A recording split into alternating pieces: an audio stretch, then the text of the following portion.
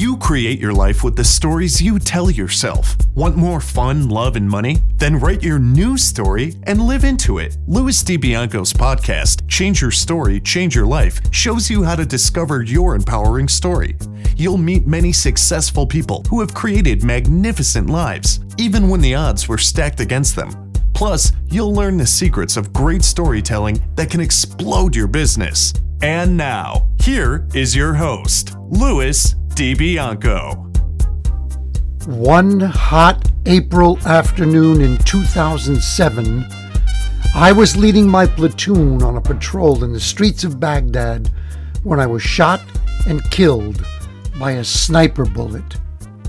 Those words are not from a fiction novel. They're from a life-changing book called The Beauty of a Darker Soul, written by the man who was shot and killed by that sniper bullet. How can that be? You're about to find out in the next few minutes, directly from the man who died. His story is like no other story you've ever heard. Hello, storytellers, and welcome to another episode of Change Your Story, Change Your Life. I'm your host, Louis DiBianco. I've discovered that leaders are readers. And as a listener to this show, you have access as a free gift to any audiobook of your choice, choosing from more than 180,000 titles from our sponsor, Audible. Just go to www.audibletrial.com/storypower, choose the book that you want, download it for free, enjoy it, and keep it forever. Also, you will get a 1-month free trial of all of Audible's service. I'm excited to announce that I have created brand new content for you. It is an additional episode, a short one, about 5 to 10 minutes long, and it will appear at least once a week. I call these episodes one-word stories. Each episode will focus on a word, a common word that we all use, but it may be charged with meanings that are affecting our lives in ways that we can't even imagine. Enjoy these episodes as mini shots of empowerment. Remember to keep your dialogue with the show alive. It enriches everyone.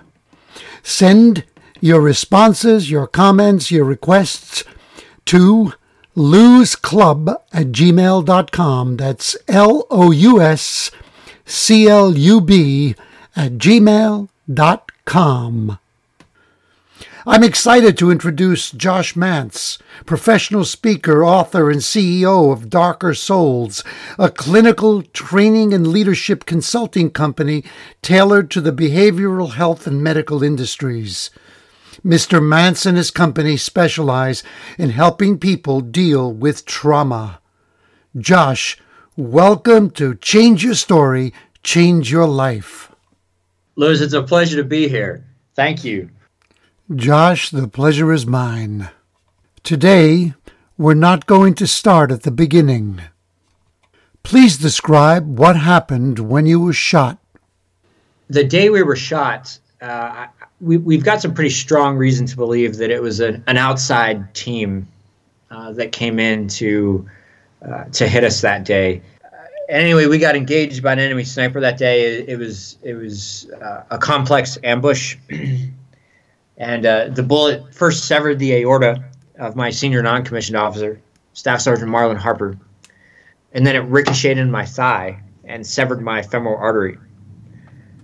So, for anyone who's watched movies like Black Hawk Down, there's a scene where one of the soldiers is kind of bleeding out on a table for hours and hours on end, and his artery is severed, and they're trying to capture that artery and pinch it off. That is precisely what happened to me in real life. And I went through a progression of a lot of really bizarre physiological symptoms But ultimately, again, being conscious through this whole experience was what I look back on now as being the beauty of it. I was able to witness my team just perform brilliantly, flawlessly in the face of absolute chaos. And the same for the medical team. When we got to the initial aid station, it like watching this medical team work, this trauma team, which I don't care if you're a military trauma team or your local ER, like, man, they're so forgotten about. and the level of heroism that goes on in an ER every single day is just something to reflect on, because those teams just come together and pull off these miracles. It was like watching a choreographed dance. In terms of how cohesively they worked together, how calm they stayed under pressure. But even despite that, I could feel myself starting to die. Can you paint a picture of that moment for us? Yeah, so going down to this last second or two, like literally the point of transition from life to death. The only way that I can describe that is a moment of absolute and complete surrender to something much greater than ourselves, and through that surrender came an overwhelming sense of peace. It was like every positive, every negative, every good, every bad, all of it just vanished, and it was as if the spirit becomes part of everything and nothing at the same time.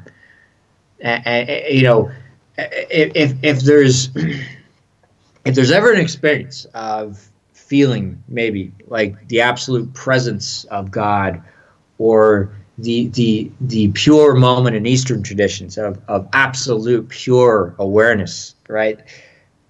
Man, that would be it. It was a moment. There was no fear, there was no anger, there was no nothing. It was indescribable in many respects, and I consciously knew that I was dying, right? I flatlined for 15 minutes. I don't remember the 15 minutes, but then regained consciousness about 2 days later, and to learn that. Well, here I don't want to just jump over that. You flatlined for 15 minutes. And I remember some important details in your book about that the attempts to revive someone when they flatlined, they usually give them up after how long? Well, it kind of seems to shift and change more and more, but generally speaking, many doctors call it around the 6-minute mark, okay. Right? But because 6 minutes of being flatlined, no breathing, no pulse, is typically the point where catastrophic brain damage starts to set in. And so when I woke, when they put a pulse back on me, like if I woke up at all, they expected catastrophic brain damage. And when I woke up, there's no trace of it, not a trace. Wow. I mean, 15 minutes, guys. I mean, listeners, you get that? Doctors say after 6 minutes, it's game over. Josh didn't just double that. He went 3 minutes beyond that to 15 and without brain damage. What were their reactions when they suddenly realized, oh my God, 15 minutes and he's still alive? Or not still alive, but we brought him back to life. So one of the most powerful moments of my life was, long story short, but I ended up going back to Baghdad only about 4.5 months later after this. I was pulling staples out of my leg with a girl. I was stopping at nothing to get back to my team. But, I was fortunate to be able to do that. But the surprise for me when I got back to Baghdad is that medical team was still there. And, we set up a surprise visit to go. I had the opportunity to do something that few people ever get the opportunity to do. Thank the medical team that saved my life in person, in Baghdad, nonetheless. And I asked that brigade surgeon one question, and I was like, what possessed you guys to keep going for that long? And why? And without hesitating, he gave me a 3-word response. He said, "We never quit." And every time I tell that story today, it still gives me chills. Now, from a medical standpoint, as almost metaphysical as this is, right? There's the best way you can explain it on the medical side is that I flatlined while I was on the operating table, which was an advantage because they were able to start CPR and advanced cardio life support immediately. And that might have just kept enough blood running through the brain, enough oxygen to prevent that brain damage. But even that, it's still hard, Lewis, because I probably lost the majority of the blood in my body by the time I got there to begin with. So it was just absolutely heroic efforts on the medical team's part. Some of those details still continue to emerge. Just a couple months ago, after I released my books, one of those medics just read it and called me right away, and he said, I want to give you a little bit more detail. And it was such a blessing of a conversation, as I found out that day that, I knew there was this guy named this like 19-year-old former football player named Tipton. I always remembered him, right? He's the guy that I knew did CPR on me the entire time, right? You're talking 15 minutes of nonstop CPR, one guy doing it. And to anyone who's ever done live CPR before, like most people, even in the best of shape, are exhausted after 3 minutes. So he was able to fill in more details and just tell me how far Tipton actually went that day. Like there was some kind of, I was on basically a cot. This is a very rogue care facility with rudimentary equipment in the middle of Baghdad. And this cot, for some reason, was elevated too high, and they couldn't get it to adjust fast enough. So nobody could reach me except this guy named Tipton, who happened to be about 6'5", 260 pounds, former football player. And even then, he had to stand on a box, a crate, in order to get enough leverage to do it on me. And they just said that he refused to take even the slightest break. He was pouring sweat the whole time, and you can just imagine this just relentless effort from this team, and it's just, man, if anything embodies the power of the human spirit, it's moments like that. Josh, thank you so much for sharing that. Now let's paint an early picture of you, the man who faced death and won. You're a decorated soldier who received the Purple Heart and Bronze Star with Valor while serving in combat in Iraq. Who are the two men who helped to shape who you are today? Lewis, that goes all the way back to high school days. I'd say the two biggest influences on my life were my stepfather. My biological father died when I was very young. And my stepfather, who was a police officer most of his career, really had an enormous influence on me in terms of learning what it really meant to be involved in the service professions.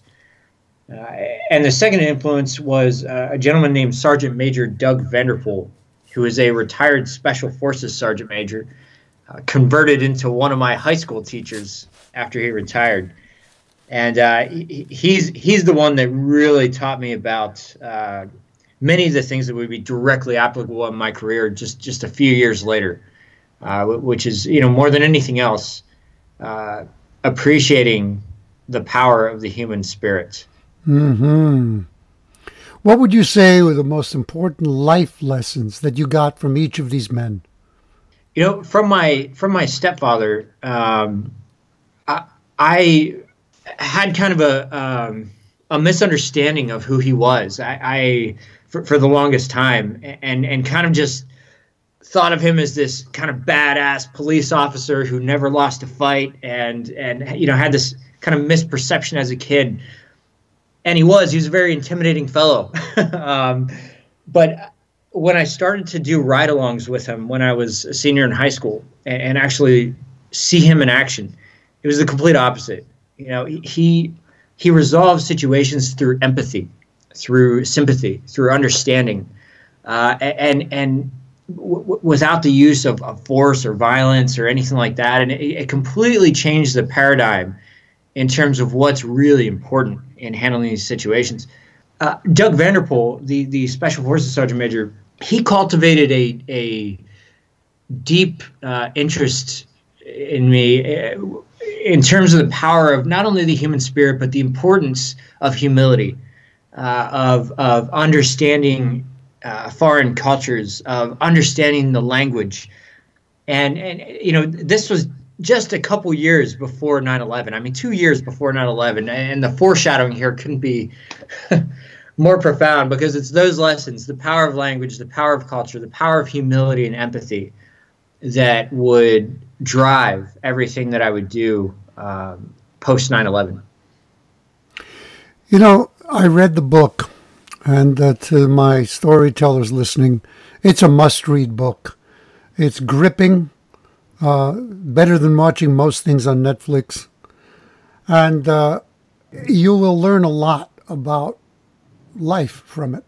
But what's interesting to me is that from reading the book and talking to you, I get this feeling that there are no accidents. Well, I've always believed that, but it was really driven home to me in the book, and that you were being groomed for a higher purpose through everything that happened to you, starting with meeting and being influenced by these two men.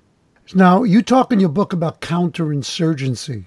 Can you tell us what that means, and what role did it play in your military life? Great question. And it's such an important question because, culturally, and this isn't anyone's fault, really, but nor is this assigning any type of blame, but counterinsurgency is considered to be the graduate level of warfare because of its complexity.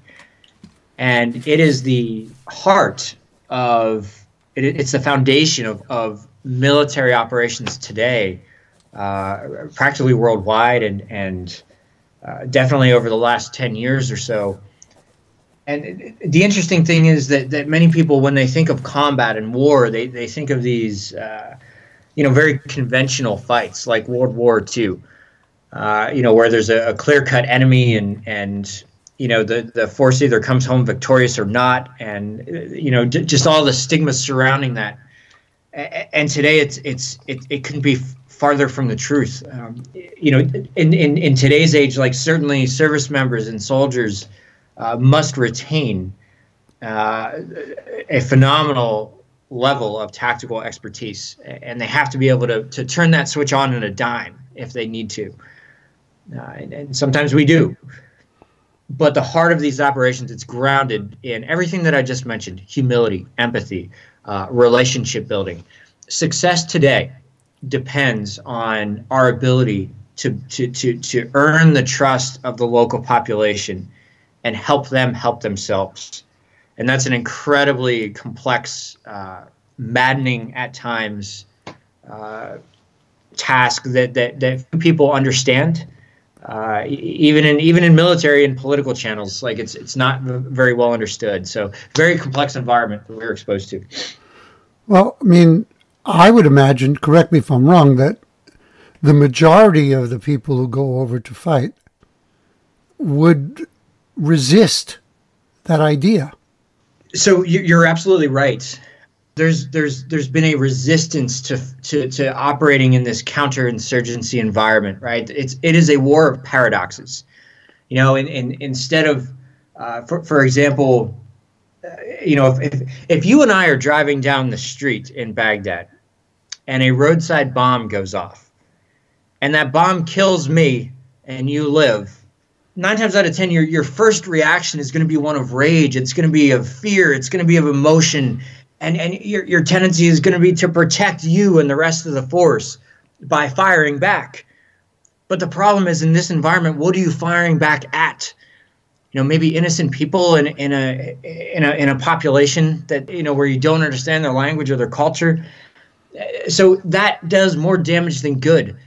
And in today's age, we have to train very young people, 19, 20 years old, to suppress these incredible emotions of rage and not fire back. In a counterinsurgency environment, sometimes the best weapons do not shoot. And sometimes the best reaction is no action.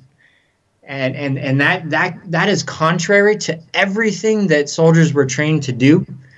It takes almost a transcendence of soul and spirit in order to be able to embody the values that it takes to successfully operate in that environment. Yet our service members had to learn how to do it on the fly over the last decade. And it was, kind of an incredible process and journey that took a lot of reinsurance from a leadership perspective. I certainly have never heard of that being applied, let's say, a lot anyway, in the Vietnam War. So you're right. And the reason for that is it was a leadership failure. What's interesting about Vietnam should have been fought like a counterinsurgency. Westmoreland, the president, senior military and political leaders refused to fight that type of a war. They were caught in executing an algorithm of their past, right? The U.S. was kind of a victim of its own success. It was very successful in World War II, conventional, overwhelming firepower. The industrial machine of the United States doing more was supposed to work, quote unquote, in Vietnam. And that led to a bunch of just endless carping bombings, endless casualties, right? And the refusal of the leadership to listen to the lower echelon leaders who were trying to activate counterinsurgency operations, right? And the U.S. kind of just swept Vietnam under the rug. They burned all the documents afterwards. They chalked that one up as a loss, right? And then suddenly in Desert Storm, they came back with this conventional firepower and just crushed it. Took out the fourth largest army in the world in a couple days. And once again, it kind of spawned this being a victim of their own success. They thought that conventional warfare was the answer. Fast forward to 9/11 in Iraq, and right after the initial invasion, right, a power vacuum ensued. Multiple different organizations started to step up to try to take power and undermine the existing government. And this is where all of these insurgencies spawned. So we were not prepared to fight this conflict. In fact, as Lieutenant Colonel John Nagel says in his book, he's very influential in the counterinsurgency world. Nagel was in a very unique position in his career, tied very closely to General Petraeus before Petraeus was in command over there. And what was interesting is Nagel, Petraeus, and a very small team of a couple other folks actually wrote this new counterinsurgency field manual because they knew that the need for it was there, that we were losing the war in Iraq, and we needed to take a completely different approach. But Secretary Rumsfeld was so adamantly against this counterinsurgency concept that he refused to allow that word to even be used. Wow. Right? Wow. So it's a really interesting dynamic here. Like Petraeus and a very small team actually were almost running an internal insurgency against our own people so we could fight the right kind of war, preventing more casualties, which would ultimately prevent casualties, keep people safer on both sides. And, certainly, Bush replaced Rumsfeld with Gates, who was very counterinsurgency minded. Petraeus was sent in to save the day, which he did. And that kind of unlocked a lot of a completely new pathway in Iraq that unfortunately was a little bit too late for public interest to be maintained. But that's just a brief history of it. Wow, that's fascinating. Josh, what is the Thayer method, and what role did it play in your development as a person and a soldier? So the Thayer method is the academic technique that's taught at West Point, the United States Military Academy. And the interesting thing about West Point is they reverse the typical academic method. In most cases, the teacher instructs the material, and then you go back and you study it, and at some point you're tested.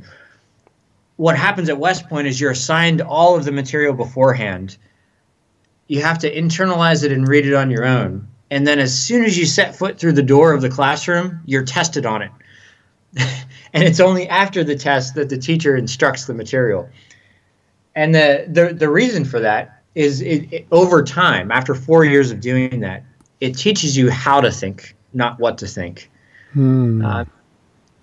It teaches you how to pick up a manual of very complex information and learn it on your own, and to also be able to present it to other people to the best of your ability. So you don't really know or understand the effect that has on you when you're at West Point going through the process. But later in this counterinsurgency environment, this highly complex environment of the Middle East, we had to do a lot of figuring things out on our own. And, so that entire developmental process at the academy couldn't have been more profound. Yeah, I get you, because basically it's teaching you self-responsibility. So you're not going to be just doing something by, let me look it up on page 35. No, let me respond to what's happening now and figure this out. Big difference. Precisely. Yeah. Why did you choose to study Arabic? And I understand you've developed quite a mastery of Arabic, yes?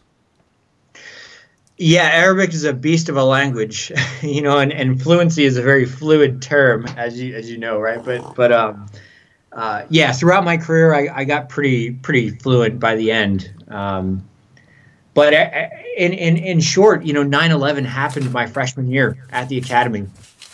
And, going back to those high school influences of Doug Vanderpool, I just instinctually knew the importance of language in terms of our ability to really inherently connect with people, to empathize with them, and to demonstrate respect for their culture. And, made the decision to major in Arabic because of that, right?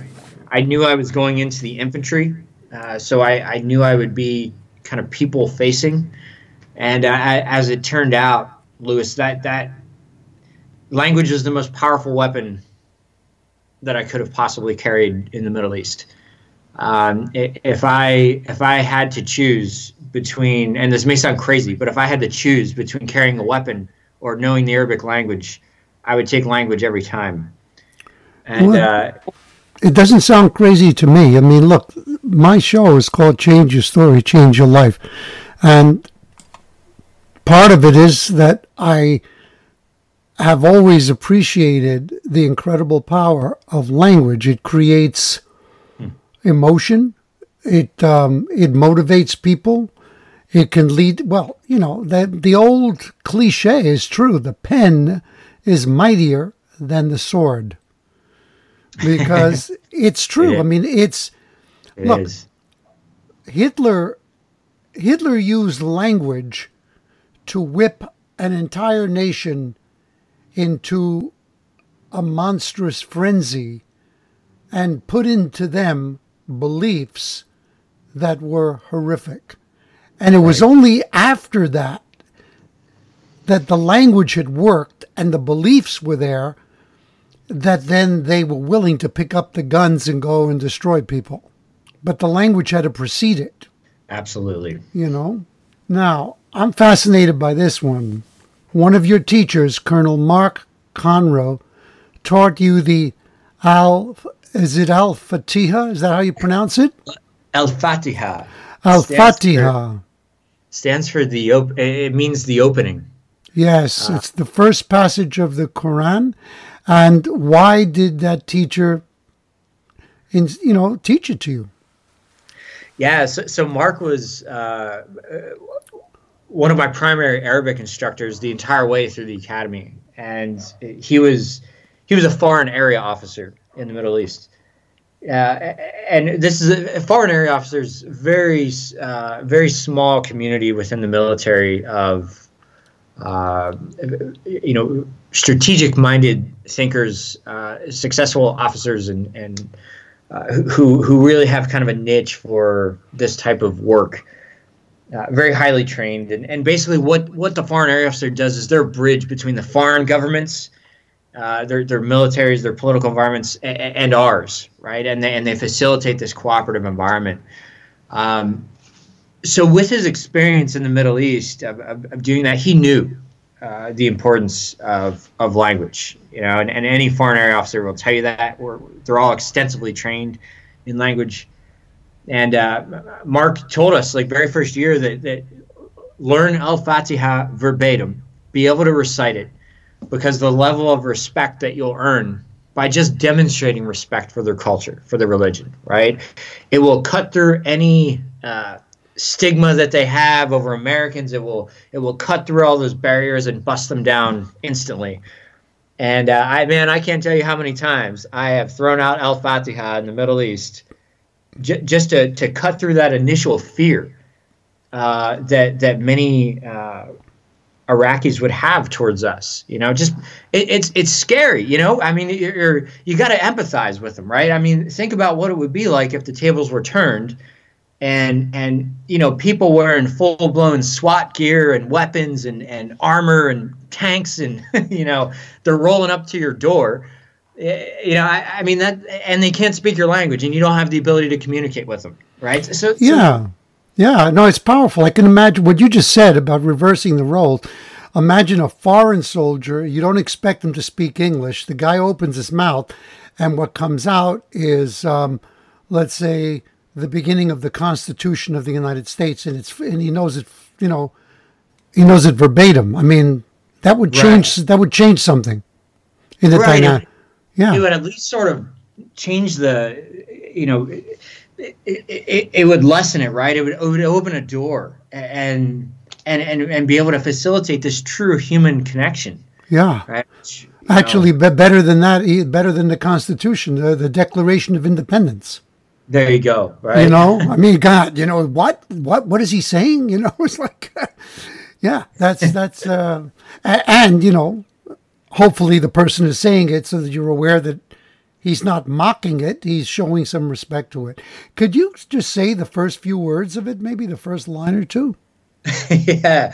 It starts as a Bismillah ar-Rahman ar-Rahim, Alhamdulillah Rabbi Alameen, right? And then there's probably another minute of language behind that I might butcher today because it's what does that mean, what you just said? In the name of God, most merciful, most mighty, is kind of basically the gist of how that starts, right? It's giving praise to God, right, in a way. And that's beautiful. Your rules of engagement with counterinsurgency, where you used compassion and empathy as weapons of warfare, sometimes demanded that you put people's lives on the line in unexpected ways. Could you talk a bit about that? For me in a leadership role, there were times where I had to put the lives of my team on the line, literally, for a T-shirt. May I recount something that I remember from the book, your book? Oh, please. Because it's in relation to this. You were talking about the day when one of your men forgot to bring the T-shirts, and you had to make a decision. Do I send these people back, this guy and some other soldiers back to get them? And the trip back to get them was on a very dangerous road that might have gotten them killed, or do we just continue without them? And you decided to send them to get the T-shirts, and getting them made all the difference in the world in creating a peaceful communication with people later on. You paraphrase that perfectly, Louis. And that decision still haunts me to this day. It's decisions like that haunt me. The potentiality of what could have been. Mm-hmm. Those types of almost irresolvable moral, ethical dilemmas are prevalent almost on an everyday basis in that environment. Mm-hmm. But you're right on. Like that morning, like I'd been shaping up a relationship with the local police force, and they finally agreed. And this was a lot of Arabic talking to them. It was tons of trust building. It was weeks and weeks, probably months of effort leading up to it. And I finally got them to agree to go on a patrol with me, which that may sound like minuscule. Like, what are you talking about? The police should be going on patrol. Well, of course, but you got to remember these guys were not what we think of as a typical police force. All right, there is riddled with corruption. The police were not very well paid. They were not respected like the police force we have here. They couldn't even find fuel for their own vehicles sometimes. Right? So I mean, think of the irony of that. You know, you're in one of the most oil-rich countries in the world, and their own police force can't even find gas for their cars because they can't afford it. Right? So, you know, and anyone wearing a police uniform, if they weren't corrupt, they were a huge target for the insurgents. Right? So they were either crippled with fear or they were corrupt. And that's kind of where we were at that time. So for them to be able to join us for that patrol was a huge thing, you know, and it's one that I couldn't screw up, right? And right. Not just for us, but you know, why was it so important? Because I needed to help those police gain back credibility. So that the Americans weren't over there for 20, 30 years, right? We need them to be the face of the operation. So that joint effort, you know, when myself and the police were standing on the back of a truck bed handing out these shirts and school supplies, that has a very profound psychological impact on the community. And even though it's just barely nudging the ship in the right direction, that's the kind of thing that changes lives, right? That's the kind of thing that changes stories. You know? So I love it. Thanks for sharing that. Now, what is the significance of these words? The streets will run red. And what was your firsthand experience with their meaning? Man, that is of all the there's you're reminding me here of just some of these stories that were captured, and sometimes I forget about them, even though they're in the book. Like this one is one of my probably most profound, most meaningful to me. There's this area called Obeidi, which was thought to be an extremely hostile, extremely dangerous area of Baghdad. It was in our area of responsibility, yet we hadn't progressed out that far yet. And we received a report one day from apparently Obeidi and their leadership that said, if the Americans walk through downtown Obeidi, the streets will run red with blood. So, you know, when I get information like that, you know, and my team, we all kind of looked at each other and said, we need to go to Obeidi. You know, without hesitation, we were like, well, you know, and it wasn't like trying to draw in a firefight or anything like that, but we needed to find out, one, if this was a credible threat, if it was real, or more importantly, find out what the tension was all about, right? And see if we could find ways to reduce that tension and rebuild that partnership.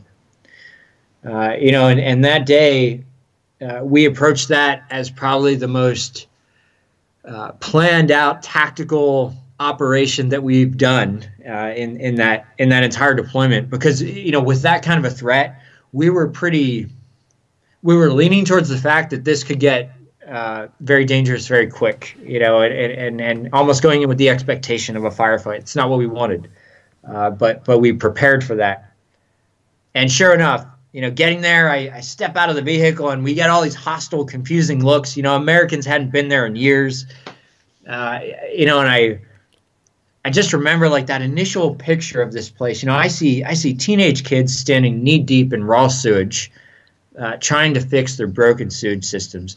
I see poverty everywhere. We get all these hostile looks, and sure enough, when I go past saying Salam Alaikum, right, and I start talking to them in their own language, all of those hostile looks instantaneously turned into smiles, right? And we walked right through the center of that city. Not a single drop of blood was spilled. In fact, it was the complete opposite. They were probably the nicest, most engaging Iraqis that I've met while over there. And again, it started to, from that point forward, we were able to cultivate that relationship and open up that area, largely because of the power of language. What's profound about this? I mean, let's take it out of the context of your experience in the war for a moment and just apply it to people's lives who might be listening to this today. It goes beyond language. It's the fact that the language you were using created an authentic rapport with the people you were talking to, so that they felt understood and perhaps appreciated. That is the secret behind true salesmanship. Yep. I mean, it's so powerful. I mean, you were seeing it in a context where it literally meant life or death, literally. But when people take it out of that context and they're saying, well, how do I learn how to get more sales? Right. Listen to some of this and apply it to your world, because it's still about people connecting first with other people. And they won't be open to what you're selling unless you've connected with them on an authentic level. Very powerful stuff. And that's a very powerful analogy and summary. I couldn't agree with you more. Because it's all about relationships. It's about empathy, humility, and cultivating those kind of traits and values to drive true human connection, genuine relationships. I think it's arguably the most important thing in life. You talk in your book about what you believe is humanity's greatest defense against evil. What is that in your mind? In order to find the strength to trust in the good of people, right? In order to not stigmatize the entire local population and fall into that cognitive trap of believing that all of them are responsible for the violence that's happening over there. Our ability to trust in the inherent good of people is possibly our greatest defense. Wow. Against evil. And that's a very difficult thing to do, right? It takes a lot of moral and ethical courage to do that when a very small percentage of insurgents, and I mean maybe 5% of that population, are the violent extremists that drive all of these problems, right? It's the ability to be able to resist wrapping everyone in Iraq, everyone in the Middle East up into the category of those 5%, right? But because 90% of the people in this world, I don't care what country you're in, where you are in the world, people are just people, right? Mm-hmm. They want to live their lives without the threat of their kids being, injured or wounded by a mortar round going off when they're playing soccer. Mm. They don't want to pick up arms. They don't want to be violent. The majority of the people over there who did participate in the insurgency were coerced, strongly coerced into doing it. You're talking, remember, insurgents don't play by the rules, and they do the most horrific things. They rape, they torture, they kidnap, they kill, they have burned little children alive in ovens just to terrorize the local population into complying with them, right? And that fear, right? Most people over there do what they do just out of self-preservation, right? Just out of desperation. And over time, as that counterinsurgent force is able to secure the population and prevent the insurgents from being able to do things like that, that is what progressively over time builds that trust and allows that population to kind of come back to who they really are. But when you're it's it's easier said than done, especially when you're young and you might not understand the strategic implications of everything. It's hard when people around you, your best friends, are getting killed, when you're putting your life on the line for your families and their spouses and their kids are at stake, right? There's this tension between self-preservation and the preservation of my team versus that extreme sense of selflessness towards a far greater population of whom we don't even really know. So it's the why behind this has to be crystal clear and internalized. And that's what is it's a process to get to that. Josh, I just had an idea. I want to suggest that instead of covering your second life, your life that began after you were revived, which we were going to do on this podcast, that we save that and that we do a follow-up interview very soon and share those valuable lessons and insights with our listeners. What do you think? I'd be honored to do that. This is, I do a lot of interviews and speaking. I'm always happy to do it, but I really appreciate where this conversation went and your insight into it. And that's kind of what I love about the spontaneity of this and bringing your perspective to the table here. I think is going to pull a lot of great stuff out next round. Thank you. We're not done. One of the things that really struck me when I read your description of that moment before you died, where there was surrender, no fear, a sense of peace. You even used the word, you said you felt safe, and you said that in the book. What struck me was everything I've read about mysticism. The mystics train themselves, or they develop the discipline to experience that mystical, what they call union with God.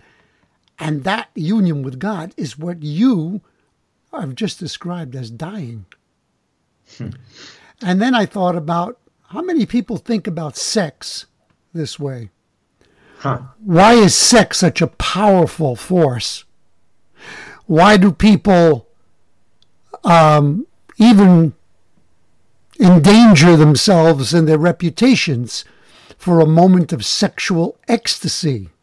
Right. What is sexual ecstasy? If it's complete, it's not different from what you're describing. It's a moment of transcendence of self, in a moment of rapture, losing oneself, therefore dying. Brother, that was so well said. In fact, it is a sense of dying, right? And I'll tell you that, the emotional journey after this experience, right? It sounds so positive right now, what I just described, but let's remember that for me, there is a 10-year journey of learning what that meant, what to do with that, how to integrate it into my current life. And this is kind of where we stem into this trauma discussion, right?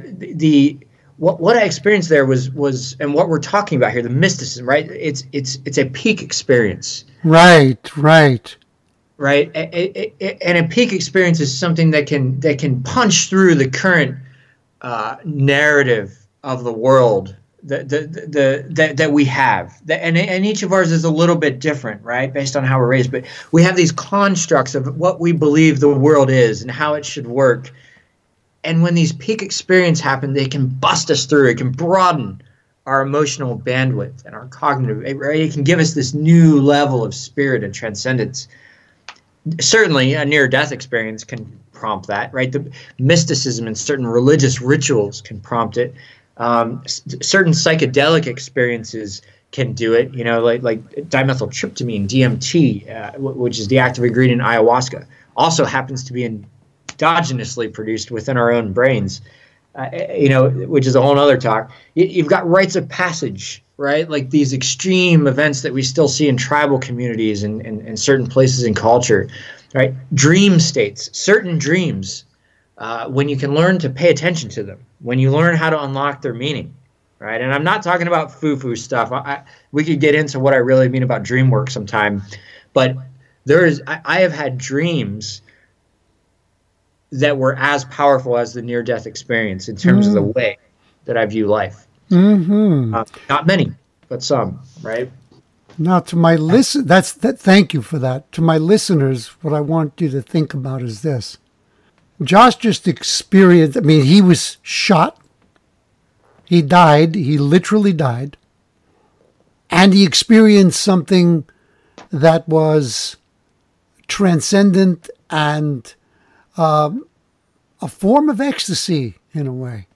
Yeah. Now, you think about that and ask yourself the question, what were the consequences for him after he regained consciousness and came back fully to life?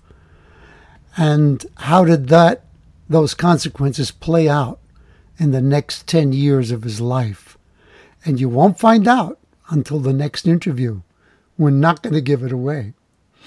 Now, but to arouse even a little more interest, perhaps, and curiosity, who was Fearless Marlon, and what did he tell you? So Marlon Harper was the soldier who was shot by the same bullet that I was. It severed Marlon's aorta. Marlon ended up dying, unfortunately. But Marlon was not a couple weeks before that. Like I met Marlon a couple months prior, and one thing I noticed about Marlon and the reputation he had. First, he was the most respected soldier in that unit, the most experienced. He essentially raised everybody, and he was kind of that archetypal image of what a non-commissioned officer should be. But he was fearless, right? He was on his 6th deployment, and our biggest threat by far, was roadside bombs.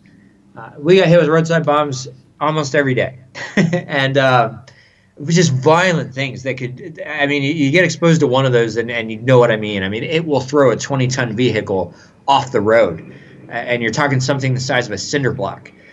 And it's Marlon had no fear of roadside bombs. Like, he would actually get out and walk right up to him, thinking, if there was a suspected roadside bomb, he'd walk up and kick it and be like, "No, we're good," and just had this incredible intuition that he fully trusted.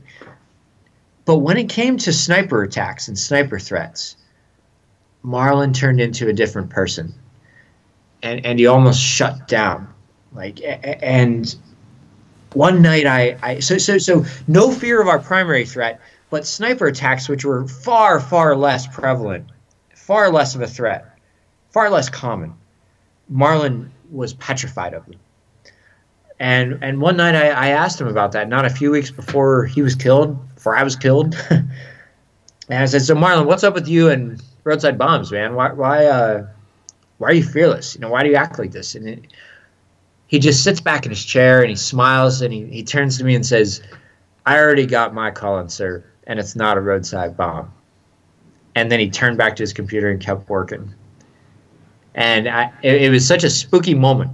I got chills that I didn't even want to ask him anymore. It was one of those things where you just have to take it in. And then sure enough, killed a couple weeks later by a sniper. And I have to wonder if there was some sort of premonition there. It's powerful, man. I already got my calling. Yep. Wow. What gets even spookier is that you put a tattoo on your arm. And what did that tattoo say? Yeah, I had, ironically, before I was shot, I had this tattoo put on my arm that basically was a line from a poem. of a poem that I read when I was over there, and it was a poem written by a prisoner of war who basically was really struggling during captivity with the concept of God and faith, and he wrote this poem as a tribute to Ares, the god of war. And one of the lines is, "Thou need not swerve the bullet." And I originally being 22 years old, I kind of got that tattooed on my arm because it sounded kind of pretty bravado, right? It's like, yeah, just bring it, we don't need to swerve the bullet. And sure enough, I get tagged by this sniper not a month later. So, moral of the story there is don't tempt the war gods. They're probably real. And you were asking them to visit you with the words, "Thou need not swerve the bullet," tattooed on your arm. Josh, what final words can you leave our listeners with to whet their appetite for the topic of our next interview, your second life after you conquered death? I had to learn to accept the death of my old self before I could fully live in the present moment. Whoa, I love that. Thank you. One last thing. How can people contact you? Best way is www.darkersouls.com. Thank you so much, Josh. Hey, thank you, Liz. It was a pleasure. This was great. And thank you, storytellers, for spending this very special time today with me and Josh Mance. I consider myself privileged and honored to have met Josh and to hear his story, to have him share the intimate details of a story that is so rare, that is so far beyond anything that we normally hear in the course of our day, in the course of our lives, and to be able to take meaningful lessons from his words, from his story, and allow them to enrich me, you allow them to enrich you, and then collectively for us to take this message out into the world, or what we receive from this message out into the world, and enrich the lives of others. Please pay this forward. Let your friends and other people know that they can hear this on iTunes, Stitcher, Google Play, TuneIn Radio, and at the website changeyourstorypodcast.com. Always remember that there's a free gift waiting for you at that website.